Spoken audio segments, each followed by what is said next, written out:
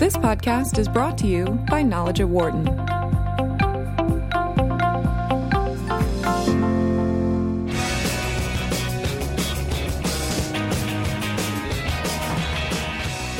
Knowledge at Wharton here on Sirius XM 111 Business Radio, powered by the Wharton School. Another Japanese company is at the heart of a global scandal. This time, Kobe Steel has admitted falsifying data on aluminum and copper that is used in cars, planes, and trains.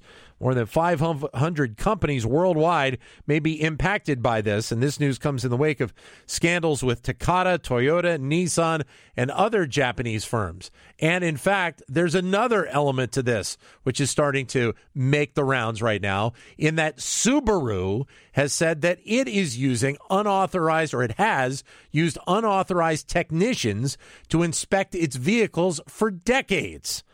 Richard Dasher, director of the U.S. Asia Technology Management Center at Stanford University, joins us to discuss this. Richard, this is incredible. These latest revelations about Kobe Steel and now Subaru. Yes, it is. This is one of the biggest challenges to the whole association of Japan with high quality that we've seen since World War II. And I think that the fear in Japan, if anything, exceeds the fear that we have out here, because Japan has really relied on its reputation for sterling quality in all of its products. And all of this comes as Prime Minister Abe has had his run-ins politically with issues as well. So, I mean, I think that almost kind of builds off of one another. It does. I think what you have is some issues that developed over a long time in Japan. First of all, the reputation for quality in large part is deserved. Things are over-engineered in Japan. They're really engineered to perfection. And one of the ways that they were able to do this is to have people on the shop floor all feel a sense of ownership for the quality of what was going through the line. But as this happens, as you get used to your reputation for quality, of course, there are the pressures to cut corners, especially as the Japanese economy has not grown so fast in recent years, and as lower-cost competitors come up with products that may be close to the same kind of quality, you cut corners. Then the real issue that is probably more distinctively Japanese than the cutting corners is that there's kind of an avoidance of confrontation in the whole governance process. Mm-hmm. And you see this at all levels in Japanese companies and in Japanese government. And I think there's probably the biggest connection to what Prime Minister Abe has had to face. Well, the interesting piece, and we'll start with Kobe Steel, is the fact that you're talking about product that goes to a variety of different sectors. Obviously, with Subaru, we're talking about the cars themselves, but Kobe Steel is the one that's providing some of the aluminum for these cars. And it just... and also for airplanes, and for high-speed trains, right, for many things. And this requires an almost an unprecedented level of inspection by all of these companies, making sure that these products are safe. It does. One thing to notice about Kobe Steel is that it's really a group of companies in a keiretsu, each which has its own kind of business line, some of them focusing on a particular type of material. Right. So really this issue with the Kobe Steel group started last year, back in 2016, with a company that makes steel wire. And it turned out that they had supplied wire to customers that was not up to the specifications that the customers expected. So what the point is that this is not just one isolated factory inside Kobe Steel. This is kind of across the group. And it's a way of getting things done that has spread throughout the organization. I hate to say it, like a cancer. Yeah. And now they're really having to pay the price. Once you establish a reputation for quality, how do you reestablish it? Well, in terms of the copper, which is lumped into this, where is the copper used that could be impacted and obviously needs to be looked at? A lot of the copper that they were selling that has been at the heart of this latest scandal was copper tubes used in heat exchangers. And they were being used in cars. Toyota and Ford and GM all were buying parts that had this material in it. Also, Boeing was having it in airplanes. Japan has just come up with a competitor commercial aircraft to the Boeing 737, the Mitsubishi regional jet, and this material is in that. Now, part of the thing to notice, though, is that of the 500 and something companies that were affected by this steel material, copper and steel and whatever that's not up to snuff, none of them so far have found any defects that have any impact on safety. So you see the over-engineering here. Right. And so, they can get by, even though they falsified the data and said it met a certain specifications. Unfortunately, these engineers who were supposed to be engineering to perfection also had a sense of fault tolerance, and so they took the easy way out. Well, and as you kind of alluded to a second ago, to this point, none of these issues have been linked to any injuries or deaths that we know of. But that's still something that is obviously going to be in the works as all of this inspection and investigation is going to continue. But there is significantly the issue of lawsuits against Kobe Steel, and I don't know what's going to happen with Subaru moving forward. Yeah, with Kobe Steel, certainly there's the possibility of lawsuits. They have enough assets that they should be able to overcome the sort of normal costs of recall that would be associated with this. There's speculation that they might sell off their real estate company. So you see what I mean, and it really is an interesting group of companies. But with regard to Subaru, I should also note that as of today, it's only the cars that were targeted for the domestic Japan market that are at issue. It's not the cars being sold overseas yet. That they haven't. That has not come out, and so it's about 250,000 cars that they might have to recall. But they don't know yet. But the key word there is yet. Right. You know, because I'm sure that people here in the United States and the federal government are probably going to be looking into. Now, I mean, with Subaru, do they have a specific time frame that they are looking at in terms of those vehicles that are being recalled? Not that I'm aware of. Okay. They said that they have found that this inappropriate process. Now, in Subaru's case, it's not the material itself or the car itself. It's the way the inspection was done. Right. That's the issue. Right. And they have gone back and admitted to doing this as much as 30 years. That's the kind of the amazing thing, and you mentioned it a little bit ago, is that these are companies that, at least from the perspective of a lot of American consumers, were always seen to be above reproach, very credible. The quality of the vehicle or the quality of the entity was very strong. And as you said, with this going back several decades, that really puts a crimp in the economic potential growth, I think, of Japan, especially when you have this concern over what has happened over the last 20 or 30 years. Oh, it's a huge issue. But you have to, think about what concretely went on at Subaru. It seems that someone would be assigned to the job of inspecting vehicles right before they're shipped. This is like the final inspection at the factory. Yep. And to do that, that person is supposed to have a license, a certification from some authority in Japan.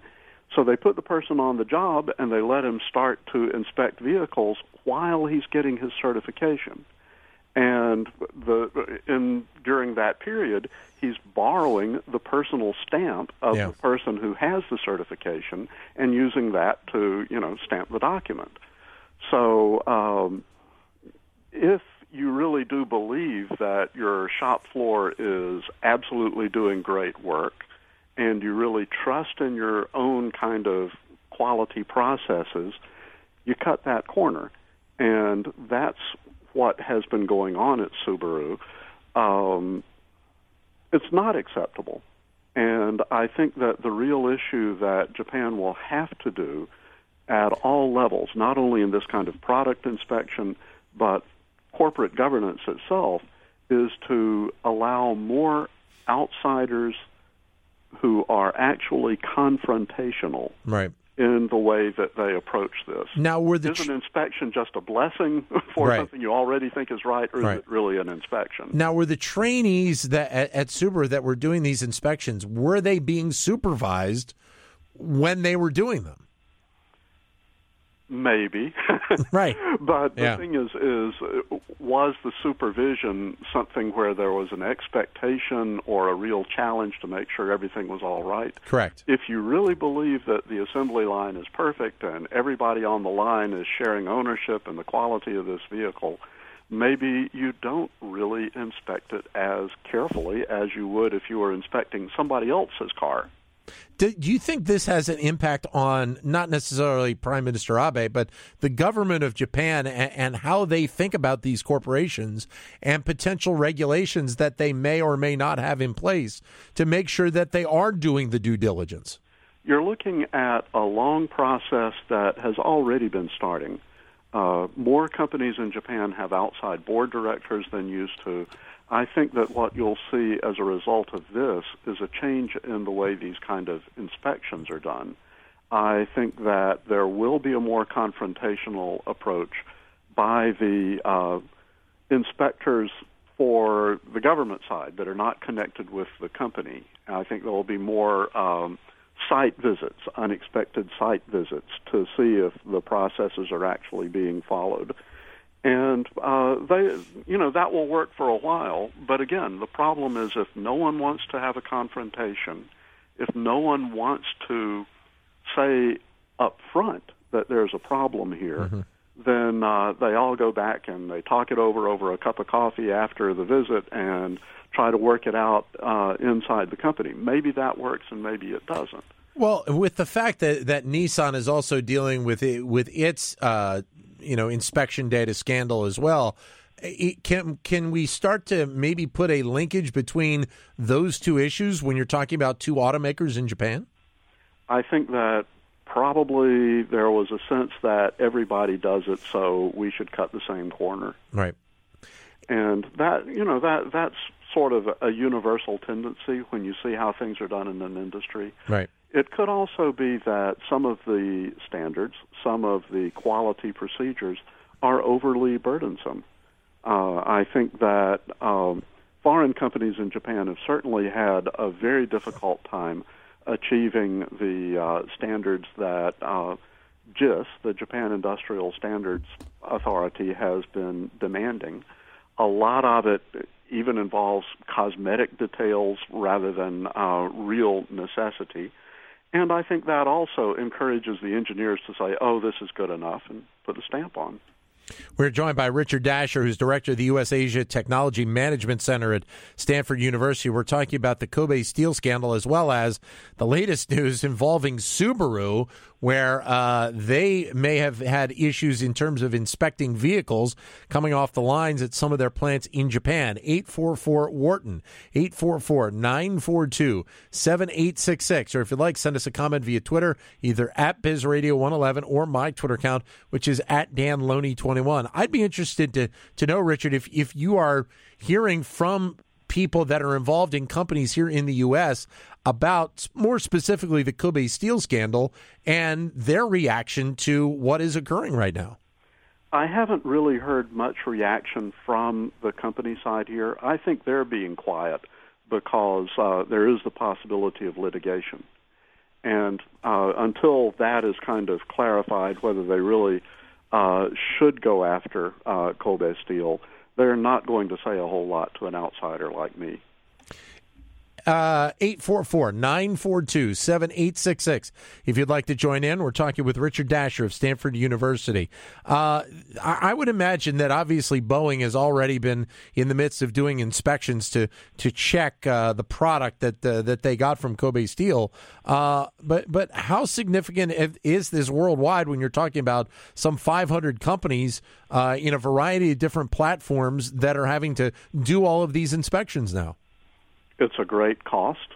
It is certainly something that Kobe Steel says they are going to cover. Their stock price is down by about 35 or 40%. And I think that it's an issue that is, unless they find something that impacts safety, it's going to be considered a problem, but a problem that can be overcome. However, the reputation for quality that Kobe Steel has lost as a result of this is going to be something that probably will take years and hundreds of millions of dollars to reestablish. I would also be interested to get your insight, because obviously Kobe Steel is not the only manufacturer in Japan that is exporting product to various points around the world. I would guess that there probably are at least investigations to some of the other companies as well, just to make sure that, as you kind of alluded to, if one company is doing it, why don't we do it? So would there be that same type of investigation as well? Certainly, there is a sense of being under the magnifying glass for all of the competitors of Kobe Steel, as well as for that company or group of companies itself. And in a sense, that's a positive thing, but we've had just a series of problems with all sorts of Japanese companies, not only Nissan and Subaru in the car business, but Toyo Rubber, Asahi Kasei in the chemical industry. We had the accounting scandals from Toshiba. We've had Olympus, which was falsifying its financial data. Yeah. This is something that has really started to come to light. One of the mysteries is how this first got revealed to the public for Kobe Steel or for the Subaru incident. I have not been able to find out whether it was somebody in the company who's, talked to a journalist and said, hey, something's going on, or if one of the inspectors for the government side said, hey, this is not right, and they told things. It's kind of a mystery just how this came out, but in some ways it's a good thing that it did. Well, and this can get Japan back on track. It just is a huge issue until they do. And because steel is such an important topic here in the United States, at least with the current president that we have in the White House, I'm wondering if the government, which obviously Japan and the United States, Abe and Trump, were trying to develop a relationship several months ago, I'm wondering if the U.S. government brings this up to some degree. They might, although, remember, this is basically something that's good for every competitor of Kobe Steel around. Right. So the U.S. companies, if they don't have similar problems, are in a good position to be more competitive on world markets. Great having you with us today, Richard. Thanks very much for your time. Appreciate it. Thanks, Dan. You got it. Richard Dasher, Director of the U.S. Asia Technology Management Center at Stanford University. It's amazing that you keep getting these string of events, and the Kobe Steel one is something that has been playing out over the last few days. The Subaru piece, that's brand new, folks. That is just within the last few hours. And as Richard mentioned, some 225,000 Subaru vehicles in Japan most likely will be recalled to be re-inspected. Don't know if that will happen here in the United States. The suspicion probably would be that it will. But again, no injuries, no deaths, at least to this point, with either one of these instances of scandal to this point. Many thanks to Richard for joining us on the show. Sirius XM 111 Business Radio, powered by the Wharton School. For more insight from Knowledge at Wharton, please visit knowledge.wharton.upenn.edu.